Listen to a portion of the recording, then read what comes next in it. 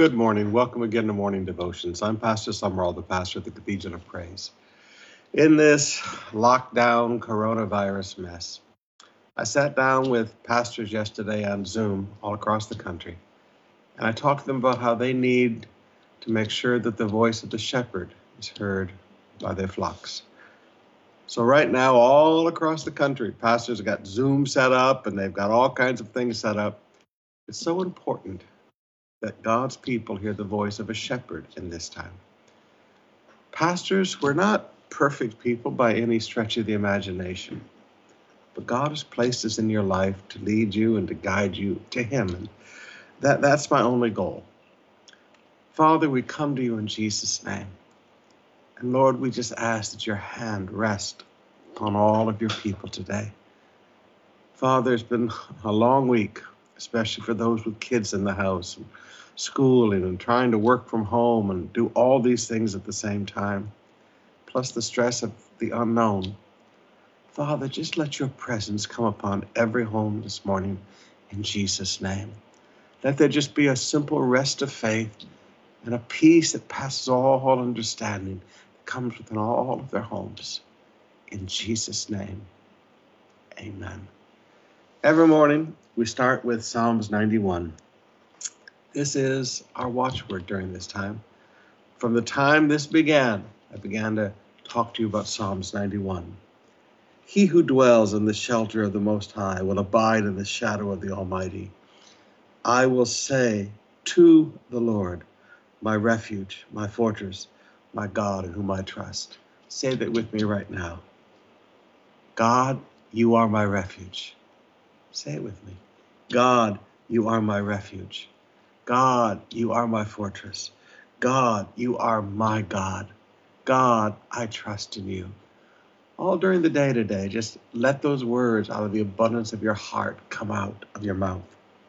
For he will deliver you from the snare of the fowler and from the deadly pestilence, the coronavirus. He will cover you with his pinions, and under his wings you will find refuge. His faithfulness is a shield.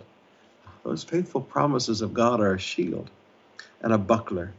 You will not fear the terror of the night, nor the arrow that flies by day, nor the pestilence that stalks in the darkness, nor the destruction that wastes at noonday. 1,000 may fall at your side, 10,000 at your right hand, but it will not come near you. You will only look with your eyes and see the recompense of the wicked.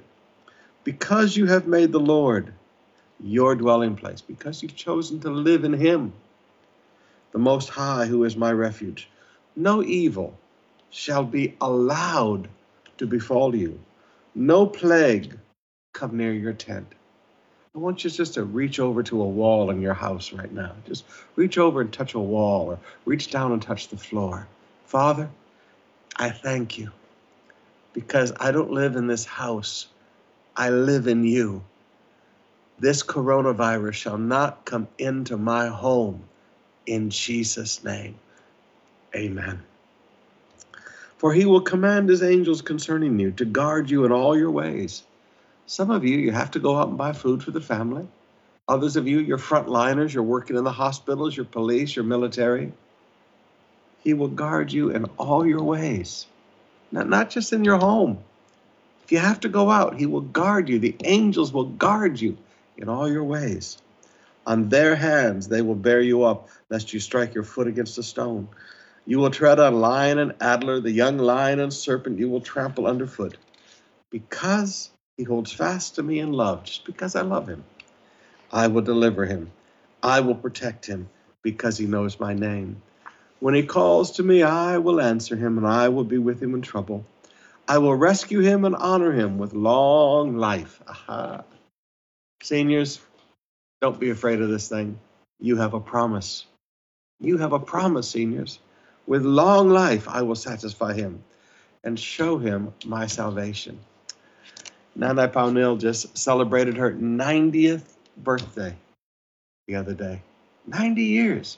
Now, her kids couldn't all come back from Canada and the U.S. to be with her, but I made sure I said, now send Nana a word for me that her kids can come back next year because she's still going to be here in Jesus' name. With long life, he promised to satisfy us. Oh, Father, let there be no fear in the heart of the seniors. Let there be no fear in the name of Jesus. Let there just be a settled peace, a settled rest of faith, Lord, that this too shall pass. Oh, we thank you for it in Jesus' name.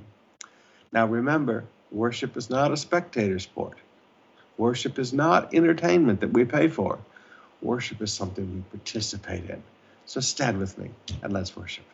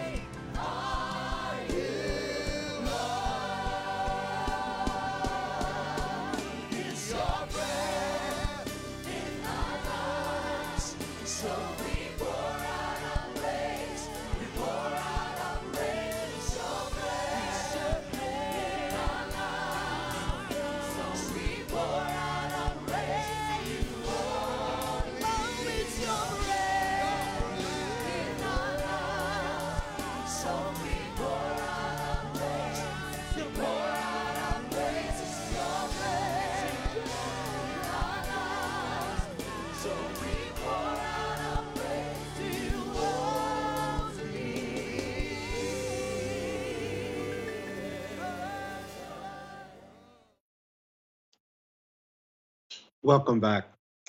I want to talk to you just a little bit about a few practical things before we start reading the Word today. First of all, there's not a lot of money coming in right now into our families. A lot of us were not working. And, I know there are some companies that say they're still paying, but there's a lot of the smaller companies, they say no work, no pay. Number one, please don't be afraid. Your source is not your company. Your source is God. God is your provider. So please let the fear get out of your heart and recognize that God's going to make a way where there is no way. You're going to be all right. It will be well. This will pass. Okay, so don't fear lack. Right now is a time to just relax because there's not a whole lot you can do except have faith in God. Now, for some of you, especially those of you, you've got your college educations, you're very professional, you're men of action. This is hard for us because we're used to getting up and doing something about it. But there's not a lot we can do about this. So may I please, and please, I understand the young ones, you're professional, you're intelligent, you're used to being proactive in everything, but right now you're told to stay home and sit down and shut up. And this is difficult for you. But this is the time to learn the rest of faith. That yes, God wants us to work and God wants us to be involved, and faith without works is dead. Yes to all of that. But there's always going to be situations in life where you and I can do nothing except stand back, stand still, as God told Moses. Stand still and see the salvation of our God. Now, watching the salvation of God is cool. The standing still part takes some discipline. Now, let's talk a little bit about discipline. So I said there's not a lot of money coming in, so there needs to not be a lot of money going out. Now, some of you, forgive me, you're home, you're bored, and you're doing what I call bored shopping. You're bored, so you're shopping. You're looking at things online and going, I'd like that. That's some new tech. I had an advertisement come up in my email yesterday or 2 days ago for a new tablet called Remarkable. It's an e-tablet. And it's supposed to be the latest, coolest thing out there. You can pre-order, we'll deliver in June. And man, I came really close to pushing the button and say, yeah, I'd like that. No, wait a minute. There's no money coming in, so there shouldn't be any money going out right now. Now, some of you, you're looking at Lazada, you're looking on Shopee. Right now, just buy the food and take care of the things that need to be done. All right, so a little discipline, please. Listen to the radio, DZBR. Without any confusion going on in town, DZBR signals should be reaching way up to the northern part of Quezon City. Those of you here in the south, you can hear it very easily. All of you across Batangas and Laguna and Cavite, you're getting a very clear signal, so 531 AM. Or you could just listen to it on the internet. If you've got internet built into the house, you've got Wi-Fi connections at the house, just turn it on and listen. Just all day long, listen to the other members of the body and minister to you and listen to the worship and enjoy in Jesus' name.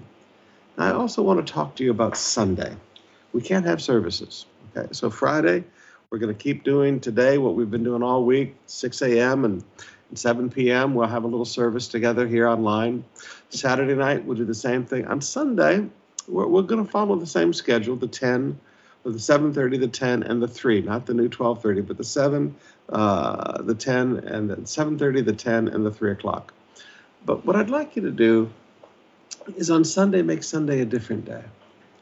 And I want to talk to you a little bit tomorrow about doing communion together on Sunday. Even though we may not have juice, we'll encourage some other substitutes to celebrate kind of a communion together with what we have, because these are just symbols anyway.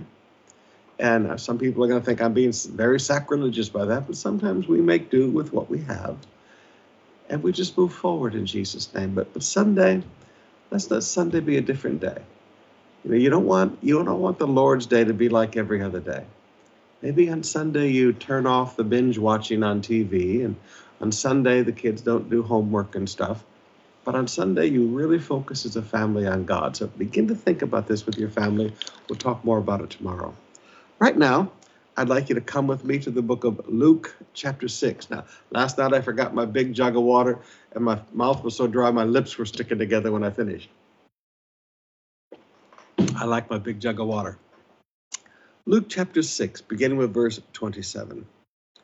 I say to you who hear. Now notice, he says, I say to you who hear. Not everybody's listening. Not everybody wants to hear. You have to understand as a teacher, and Jesus was a rabbi, he was a teacher. There were people who would hear, and there are people who do not hear. He said, but I say to you who hear, love your enemies. Whoa. Now, he didn't say like your enemies. He said love your enemies. That's a higher level. Do good to those who hate you, and bless those who curse you, and pray for those who abuse you. Now, take those one by one. We all have enemies.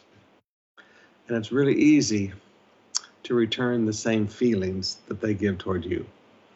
It's really easy to mirror their feelings. God doesn't want you to be a mirror. God wants you to be a source. He said, no, listen, you can't allow other people's attitudes to control how you feel. There's a lot of people that hate God, but God doesn't hate back. God doesn't mirror their image. Whatever you focus on God, God focuses back on you. He reflects it back on you. God doesn't treat us that way. And at some point, we have to learn not to treat people this way. Now, let me just stop here. Young people, right now, some of your greatest struggles are lust, drinking, smoking, shabu, pornography, premarital sex, putting your hands where they don't belong on your girlfriend or your boyfriend. And you think that these struggles are so difficult. Young people, please.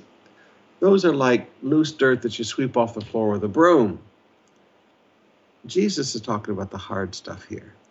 This is the stuff that when you begin to look at it, you go, man, I got a long way to go.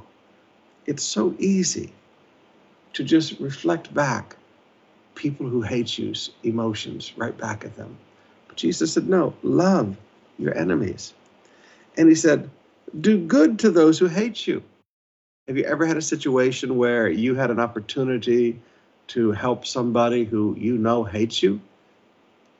Yeah, and it's really easy to just say, yeah, I'm just going to ignore that. Look at how they've treated me. Look at how they talk about me. I'm going to ignore that. He said, no, don't ignore it. Do good to those who hate you. Bless those who curse you. There's a lot of people that say bad things about you. You should bless them. Speak favorably to them. Speak in a happy way about them. Oh, this is hard stuff. Pray for those who abuse you. Now, all of us have people who abuse us. All of us have people. I don't care who you are. There are people who abuse us. Pastor A was telling me that she'd gone up to Mercury Drug the other day to get some things. And in the line, there's this poor security guard. And everybody's having to line up outside, and they've got things drawn on the pavement for social distancing, and the security guard is trying to enforce all of this. And there's some doña, and she is just yelling at the security guard. She's slapping at him. She's hitting him, totally frustrated. Who do you think you are? That poor security guard was abused. All of us have people in life that abuse us. Pray. Rather than hate, pray. Now, what Jesus is teaching you here is a way to deal with your heart. Now, I know this sounds a little simplistic, but this is a way to deal with your heart. When people abuse you, it's really easy to let hatred and bitterness and hurt come in. But Jesus said, pray for them. So when you're thinking all day about something that somebody did that really hurt you, that really abused you, you need to go back home and spend some time in prayer. Call them by name in prayer. Ask God to bless the work of their hands. Ask God to show his goodness to them and lead them to a place of repentance. Ask God to bless their family. Ask God to be kind to them. Because as you do, something changes in you. Now, this is how you deal with it. You deal with it in prayer. To the one who strikes you on the one cheek, offer the other also. And for the one who... Now, there's a good one. Now, I'll be straight up with you on this. As a guy, this is how I implement this. If you hit me, Take your best shot. Knock me down as many times as you want. I'll keep getting up and giving you another chance. Now, in my stubbornness, I'll probably keep getting up and making you knock me down again. But I won't fight back. But now you hit my wife, you hit my girl, you attack somebody that I love. I'm going to go in between you. I'm going to stop that. So dads, this is not, somebody can walk up and slap your daughter down on the street and you just stand there and watch while he rapes her. No. If somebody attacks you, you just keep giving them the other cheek. But you still protect your family. This is not pacifism. This is refusing to hurt people unless you have to. Offer the other cheek also, and from the one who takes away your cloak, do not withhold your tunic either. He said, when people steal from you, just let it go. God will give you more. Somebody asked me one time, Pastor Summerall, if you had a gun and somebody wanted to steal your watch, would you shoot them to keep your watch? No, give them the watch. So I want to see that person in heaven, and if I kill him, he'll never have a chance of getting into heaven. So, just let him have it. Give to everyone who begs from you. Now there's a hard one. I don't know the line on this one, all right? Because a lot of the beggars that you find on the streets are professional and they take the money back to their beggar kings, I don't know how to do this one. I try to do this one. Every time somebody walks up and begs for me, I try to do this one. But I'm not sure that I always succeed. And the one who takes away your goods, do not demand them back. I've had a lot of people that borrowed things from me and borrowed them permanently. And as you wish that others would do to you, do so to them. Now here is what we call the golden rule. But if you really want to understand this, understand Jesus is teaching you to act like he does, to act like the Father. How does God treat us? God treats us in a way that he wants us to treat him. Now, if you look at this and recognize, now, wait a minute, this is not just how we treat people. This is how God treats us. As you wish that others would do to you, do so to them. If you love those who love you, what benefit is that to you? Even sinners love those who love them. And if you do good to those who do good to you, what benefit is that to you? Even sinners do the same. And next time you hear somebody say Jesus never called people sinners, remind this passage. And if you lend to those from whom you expect to receive, what credit is that to you? If you only lend to people who can pay you back, there's no blessing in that. Even sinners lend to sinners to get back the same amount. But Jesus said, love your enemies and do good and lend, expecting nothing in return. Now notice, this isn't just about the lending. Love your enemies, expecting nothing in return. Do good, expecting nothing in return. Lend, expecting nothing in return. Now, here is to me one of the greatest truths about controlling our attitudes. Wrong expectations. You and I have grown up in a culture where we strongly believe utang ng loob, the debt of the heart. If we've done something good for somebody, there's a debt of the heart. They should return the favor. We've grown up with wrong expectations. These are not Christian expectations. As a Christian, the expectation we should have is zero. God does good to the whole world, expecting nothing in return. God sends rain on the land, expecting nothing in return. God blesses people with the sun and the rain, expecting nothing in return. God does good to people, hoping it will lead us to repentance, but expecting nothing in return. Now, brothers and sisters, please, here is the biggest problem with your attitudes. Wrong expectations. Control your expectations. However you treat people, expect nothing. Don't expect a thank you. Don't expect people to return the favor. Don't expect people to pay it forward. Expect nothing in return. See, this is all about how we treat people, not about how people treat us. Wow, now that's a heavy one to think about all day, controlling your expectations, because that's how God does it. Expecting nothing in return, and your reward will be great. Okay, I'm expecting nothing from people, but God sees I've done this with no expectations, and God rewards me. My reward will be great, and you will be sons of the Most High, for he is kind to the ungrateful and the evil. Wow. So Jesus is saying, be like the Father. He is kind to the ungrateful and the evil, expecting nothing in return. God doesn't walk around with his feelings hurt. God doesn't walk around bitter and hurt because, bakit walang utang ng loob? He said, expect nothing in return. Why? For he is kind and to the ungrateful and the evil. Be merciful, even as your Father is merciful. Now, you know what? If we just stopped right there today, forgive me, we could work on this passage for the rest of our lives. Just work on this passage for the rest of our lives. Verse 37, judge not, and you will not be judged. Condemn not, and you will not be condemned. And now, every person in the world who wants to live a compromising carnal life knows that verse. But they don't add to it Paul's writings where it says we are to judge those inside the church. So what is Jesus talking about? Well, continue and you see. Judge not, and you will not be judged. Condemn not. Now, the word judge there, it means evaluate. Condemn not, and you will not be condemned. Forgive, and you will be forgiven. Give, and it will be given to you. Now, it's amazing. Everybody starts with the give part. Maybe back up a little bit and start with the judge not, condemn not, forgive, and you will be forgiven. Forgiveness is also something that we give. You give forgiveness to people who ask of you. And then God says, you'll receive forgiveness.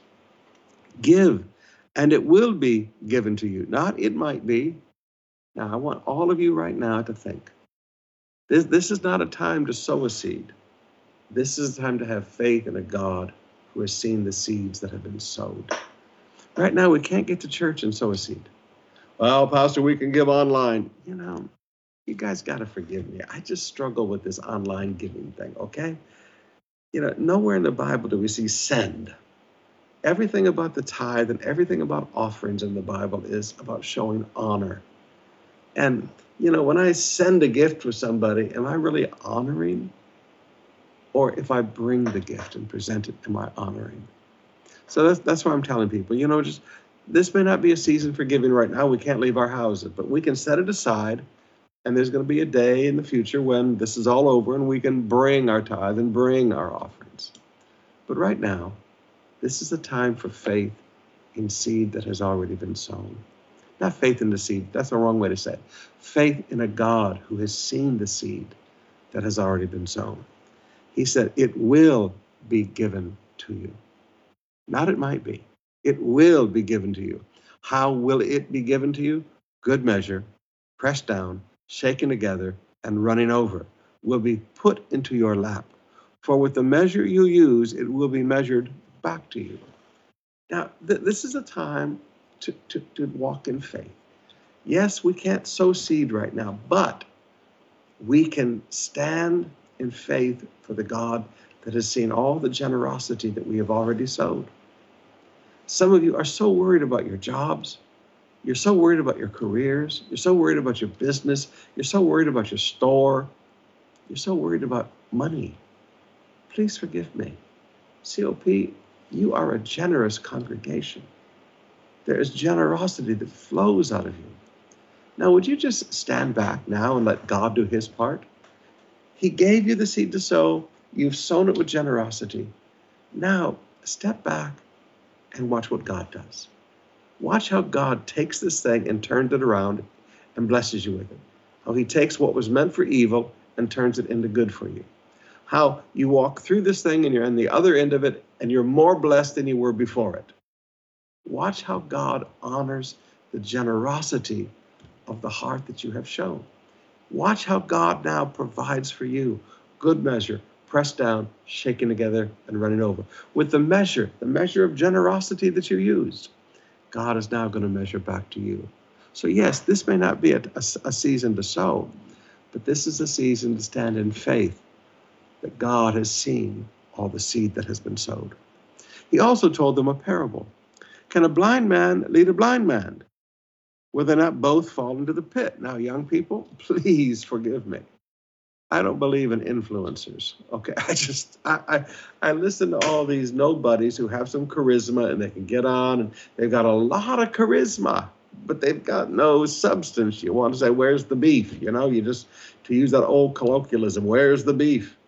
There's no substance. Now, young people, just because somebody's in front of people and they have charisma and people like to watch them, doesn't mean that you should follow them. He said, if can a blind man lead a blind man? Now, please forgive me. Who's trying to lead you? You need to ask yourself the question, can they see where they're going?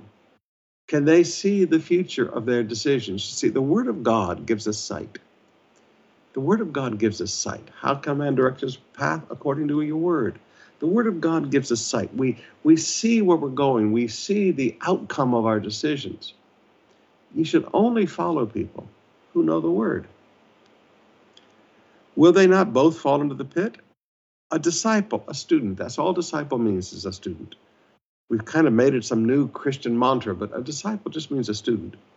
A student is not above his teacher, but everyone, when he is fully trained, will be like his teachers, okay? I don't get these people who think they're above Jesus, just like I don't get these people in Corinth who thought they were above Paul. So a student, when they're fully trained, they'll be like their teacher. Now, there's a little caveat to this I want to put in. This shows you that a person you can never outgrow the person who's teaching you. So in other words, there comes a point where you're limited. Why do you see the speck in your own brother's eye, in your brother's eye, but do not see the log that is in your own eye? You know, when you've got this log in your eye, you know, how can you possibly see the speck that's in your brother's eye? How can you say to your brother, let me take that speck out of your eye, when you yourselves do not see the log that is in your own eye? Now, he's just being logical with this for a minute. How can you possibly see clearly with a log in your eye, trying to take something out of somebody else's eye? We all know how delicate the eye is. You hypocrite. First take the log out of your eye, and then you will see clearly to take the speck that is out of your brother's eye. Now, Jesus isn't saying here that we should not be self-correcting as a church. He's not saying that as a Connect Group leader, you shouldn't help people understand, you know, hey, guy, stop committing adultery. He's saying, listen, you need to correct yourself first so that you can see clearly. In other words, there's a sequence. You get yourself right, then you can help other people get right. Verse 43, for no good tree bears bad fruit, nor again does a bad tree bear good fruit. Now notice we're talking about bearing fruit now. We're not talking about gathering fruit and stacking it around the bottom of a tree. He said, what kind of fruit does a tree bear? It bears good fruit or bad fruit depending on the health of the tree. Fruit is the current health of the tree.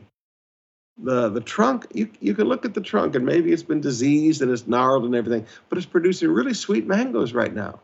So currently, maybe that tree's been through some health issues, but currently that tree is really good. Fruit shows the current health, current condition of the tree. For each tree is known by its own fruit. Now notice, you can't know a tree by the fruit of types of trees like that. You know, I talked with a friend one time. He said, Pastor Summerall, I'm going to go to this denomination church in this city. And I said, you know, you don't want to go there? He said, no, I used to go to that type of church, and it was always a good church. I said, yes, but every tree is known by its own fruit, not by its type of tree. One mango tree will produce really, really good fruit. You can go to a mango tree in another province, and that mango tree, the fruit would be very sour, very, You wonder, why? Is this a mango? Is this guayabano? It's so sour. You have to look at each tree for itself. There are many pastors at COP that are wonderful, but sometimes we get a pastor who's not very good. You can't judge the bad one and say, okay, they're all good because I know this one and they're good. And you can't judge and say, I know this one and he was bad, but the others are good. No, you have to judge each tree by its own fruit. For figs are not gathered from thorn bushes, nor are grapes picked from a bramble bush. The good person, out of the good treasure of his heart, produces good. And the evil person, out of the evil treasure, produces evil. For out of the abundance of the heart, his mouth speaks. Now, let me just back up there and ask yourself the question, what is the treasure? What is it that you consider so valuable that you keep in your heart? Some people consider hatred for generations of some family.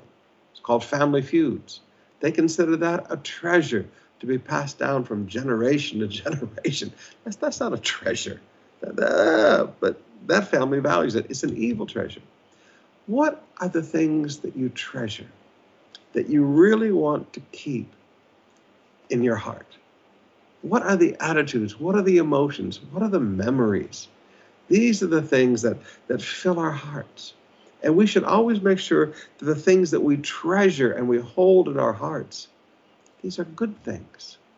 Not bad memories, not unforgiveness, not bitterness toward how somebody treated us. It's best just to forget those things. It really is best to forget those things. Because if you put all that bad treasure, and these are things that you treasure, but they're bad, and you keep them in your heart, one day, out of the abundance of the heart, the mouth is going to speak. And people are going to look at you and go, whoa, where did that come from? We didn't know that was in your heart. I sat down with a man one time, and he'd committed adultery with his secretary. And he said, Pastor Summerall, I have no idea how this happened. I said, I do.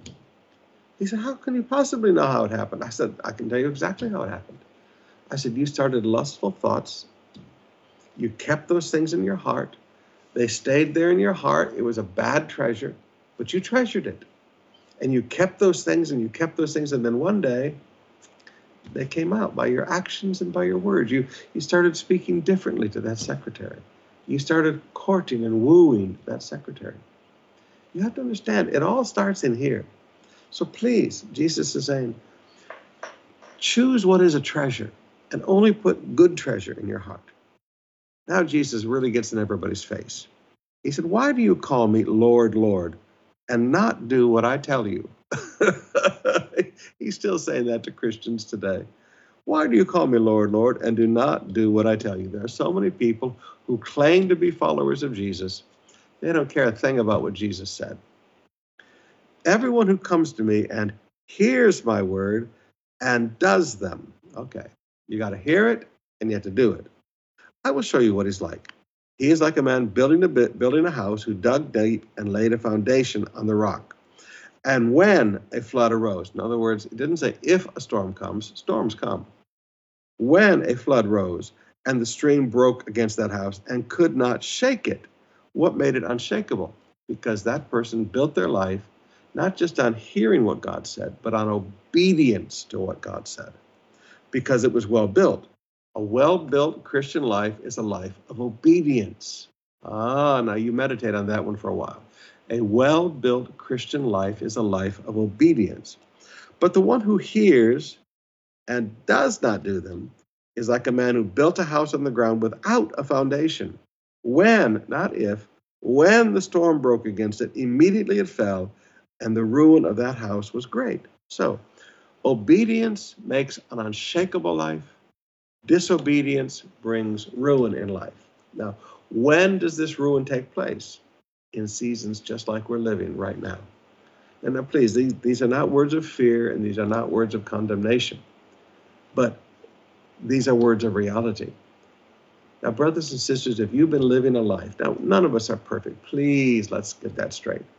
If you're living a life that hears and obeys the word of God, now I didn't say you always get it right, but you're doing your best here.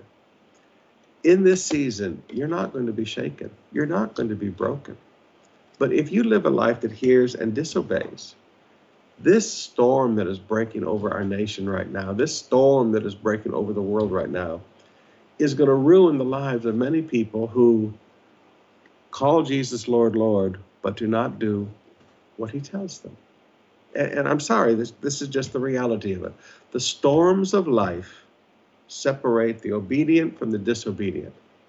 The disobedient will be destroyed and ruined. The obedient, we will not be shaken. Now, don't take those words as condemnation. I already taught you the sermon the other night about forgiveness. And God's a God of mercy. We'll get into that in a few nights. But please, understand that it's in seasons like this where distinctions are made.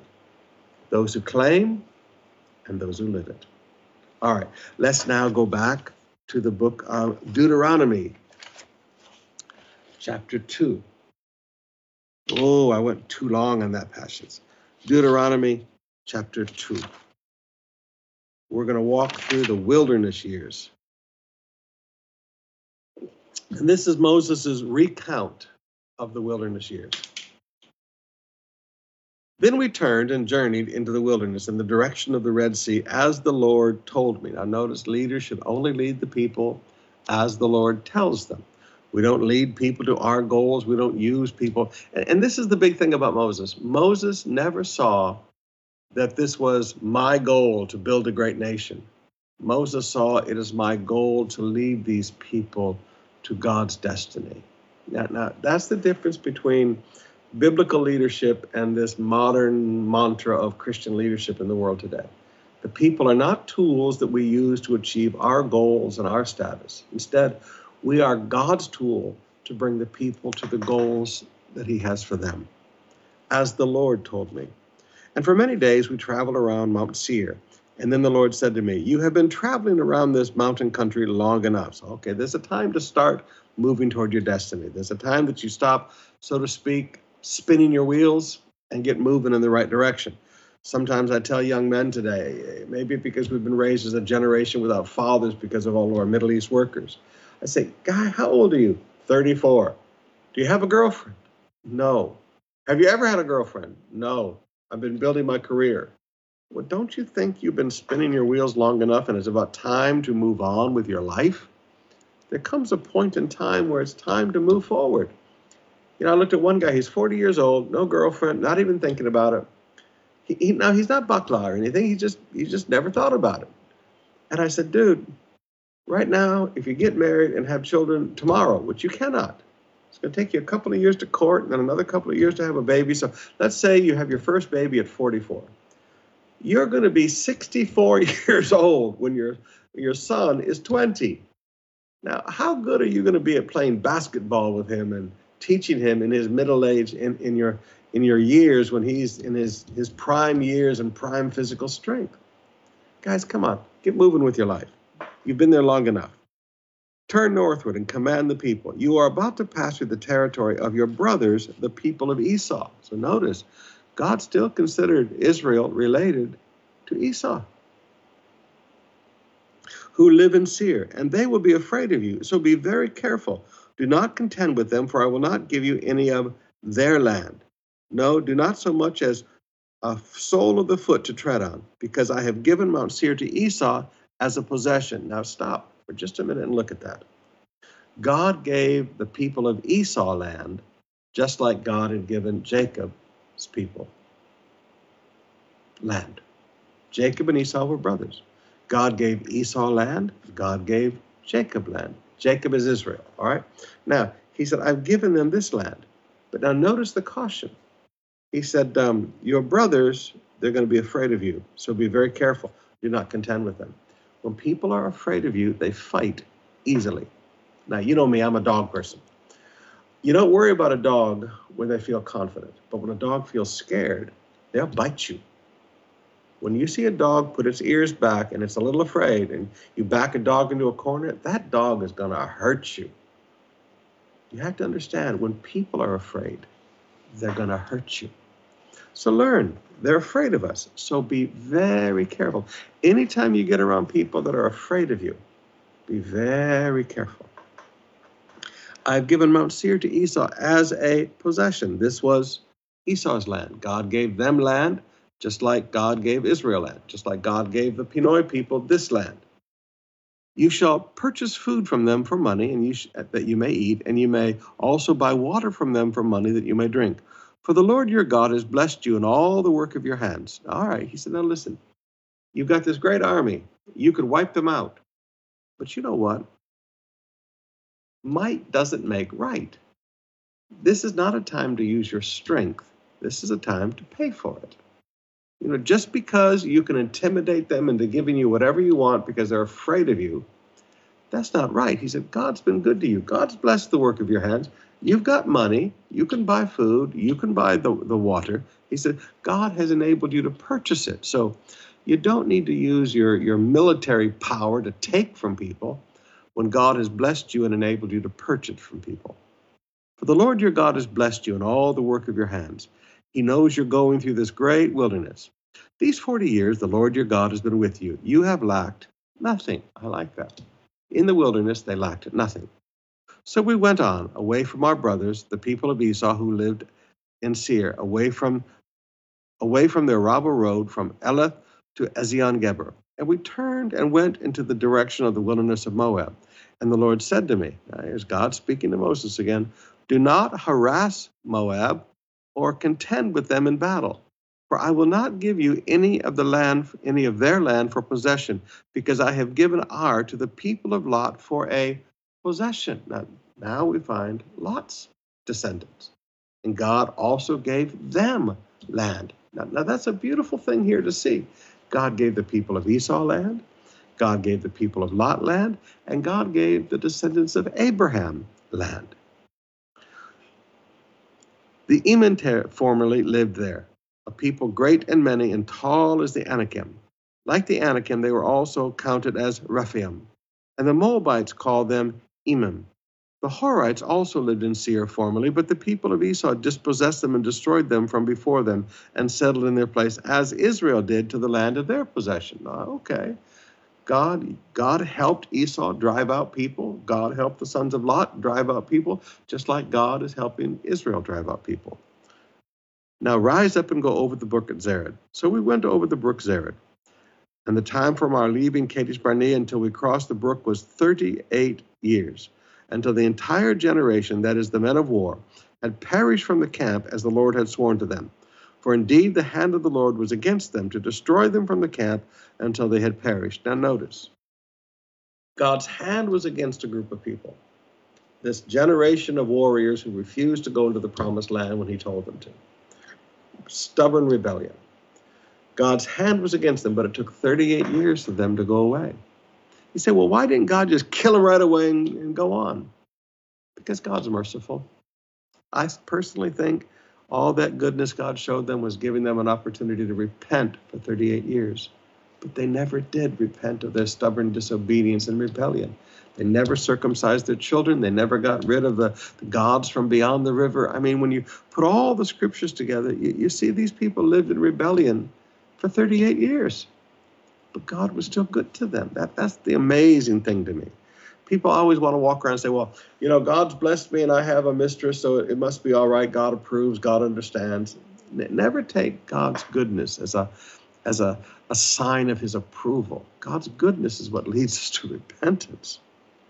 Verse 16. So as soon as the men of war had perished and were dead, now notice it took 38 years for that to happen. God was not in a hurry because of his mercy. As soon as they were dead from among the people, the Lord said to me, so as the last guy died, God said to him, today you are to cross the border of Moab at Ar. And when you approach the territory of the people of Ammon, do not harass them or contend with them, for I will not give you any of the land of the people of Ammon as a possession, because I have given it to the sons of Lot for possession. Now, the sons of Ammon are still around today. In fact, during the Great Tribulation, the people of Israel shall flee into the wilderness and find refuge among the sons of Ammon. It's a beautiful truth to see how the whole story arc comes together. It is also counted as the land of the Rephaim. The Rephaim formerly lived there, but the Ammonites call them Zamzummim, a people great and many and as tall as the Anakim. But the Lord destroyed them from before the Ammonites, and they dispossessed them and settled in their place, as he did for the people of Esau that lived in Seir, when he destroyed the Horites before them, and they dispossessed them and settled in their place even to this day. Now, why is Moses reminding everybody of this? He's saying, listen, God did it for the descendants of Lot. God did it for the descendants of Esau. God's going to do it for you. Now, God gave them their land earlier than God has given you your land, but you can at least look at their example and see what God did for them. God will do for you. As for Azim, who lived in the villages as far as Gaza, and the Caphatim, who came from Caphtor, destroyed them and settled in their place. Rise up and set out on your journey, and go over the valley of Arnon. Behold, I have given into your hand Sihon the Amorite, the king of Heshbon, and his land. Begin to take possession and contend with him in battle. This day I will begin to put the dread and fear of you on the people who are under the whole heaven, who will hear the report of you and shall tremble and be in anguish for you. There is a day that God begins to work. Now notice, when God began to work, he started by working by changing the hearts of people toward Israel. Israel couldn't see that. Now, this is the truth I want you to see. There's a day that God begins to work on your behalf, but you probably won't see it, because it will be to give you favor in someone's sight. It will be to make somebody afraid of you so that they stop fighting you. You can't always see the unseen hand of God at work. So just understand that when God says, I'm working on your behalf, he's working. Verse 26. So I sent messengers from the wilderness to Kedemoth to Sihon, king of Heshbon, with words of peace, saying, now notice, Moses is not looking for a fight. He knows he has to fight, but he doesn't want to be the one to start it. Let me pass through your land, and I will go only by the road. I will turn aside neither to the right or to the left. You shall sell me food for money that I may eat, and give me water for money that I may drink. Only let me pass through on foot, as the sons of Esau who lived in Seir, and the Moabites who live in Ar did for me, until I go over the Jordan into the land that the Lord our God is giving us. But Sihon, the king of Heshbon, would not let us pass by. For the Lord your God hardened his spirit, and made his heart obstinate, that he might give them into your hand as he is this day. And the Lord said to me, behold, I have begun to give Sihon and his hand over to you. Begin to take possession. Now notice, God said, I've begun, so you begin. Now notice, God says, I began, so you begun. I begin, so you begin. I begin, so you begin. He didn't say, I'm finished, so now you start. Don't look for God to have everything done. As God begins, you begin. Now there's a great truth. Then Sihon came out against us and all his people to the battle at Jahaz. And the Lord gave him over to us, and we defeated him and his sons and all his people. And we captured all his cities at that time and devoted to destruction every city, men and women and children. We left no survivors. Only the livestock we took as spoil for ourselves, and with the plunder of the cities that we captured. From Ar, which is at the edge of the valley of Arnon, and from the city that is in the valley as far as Gilead, there is not a city too high for us.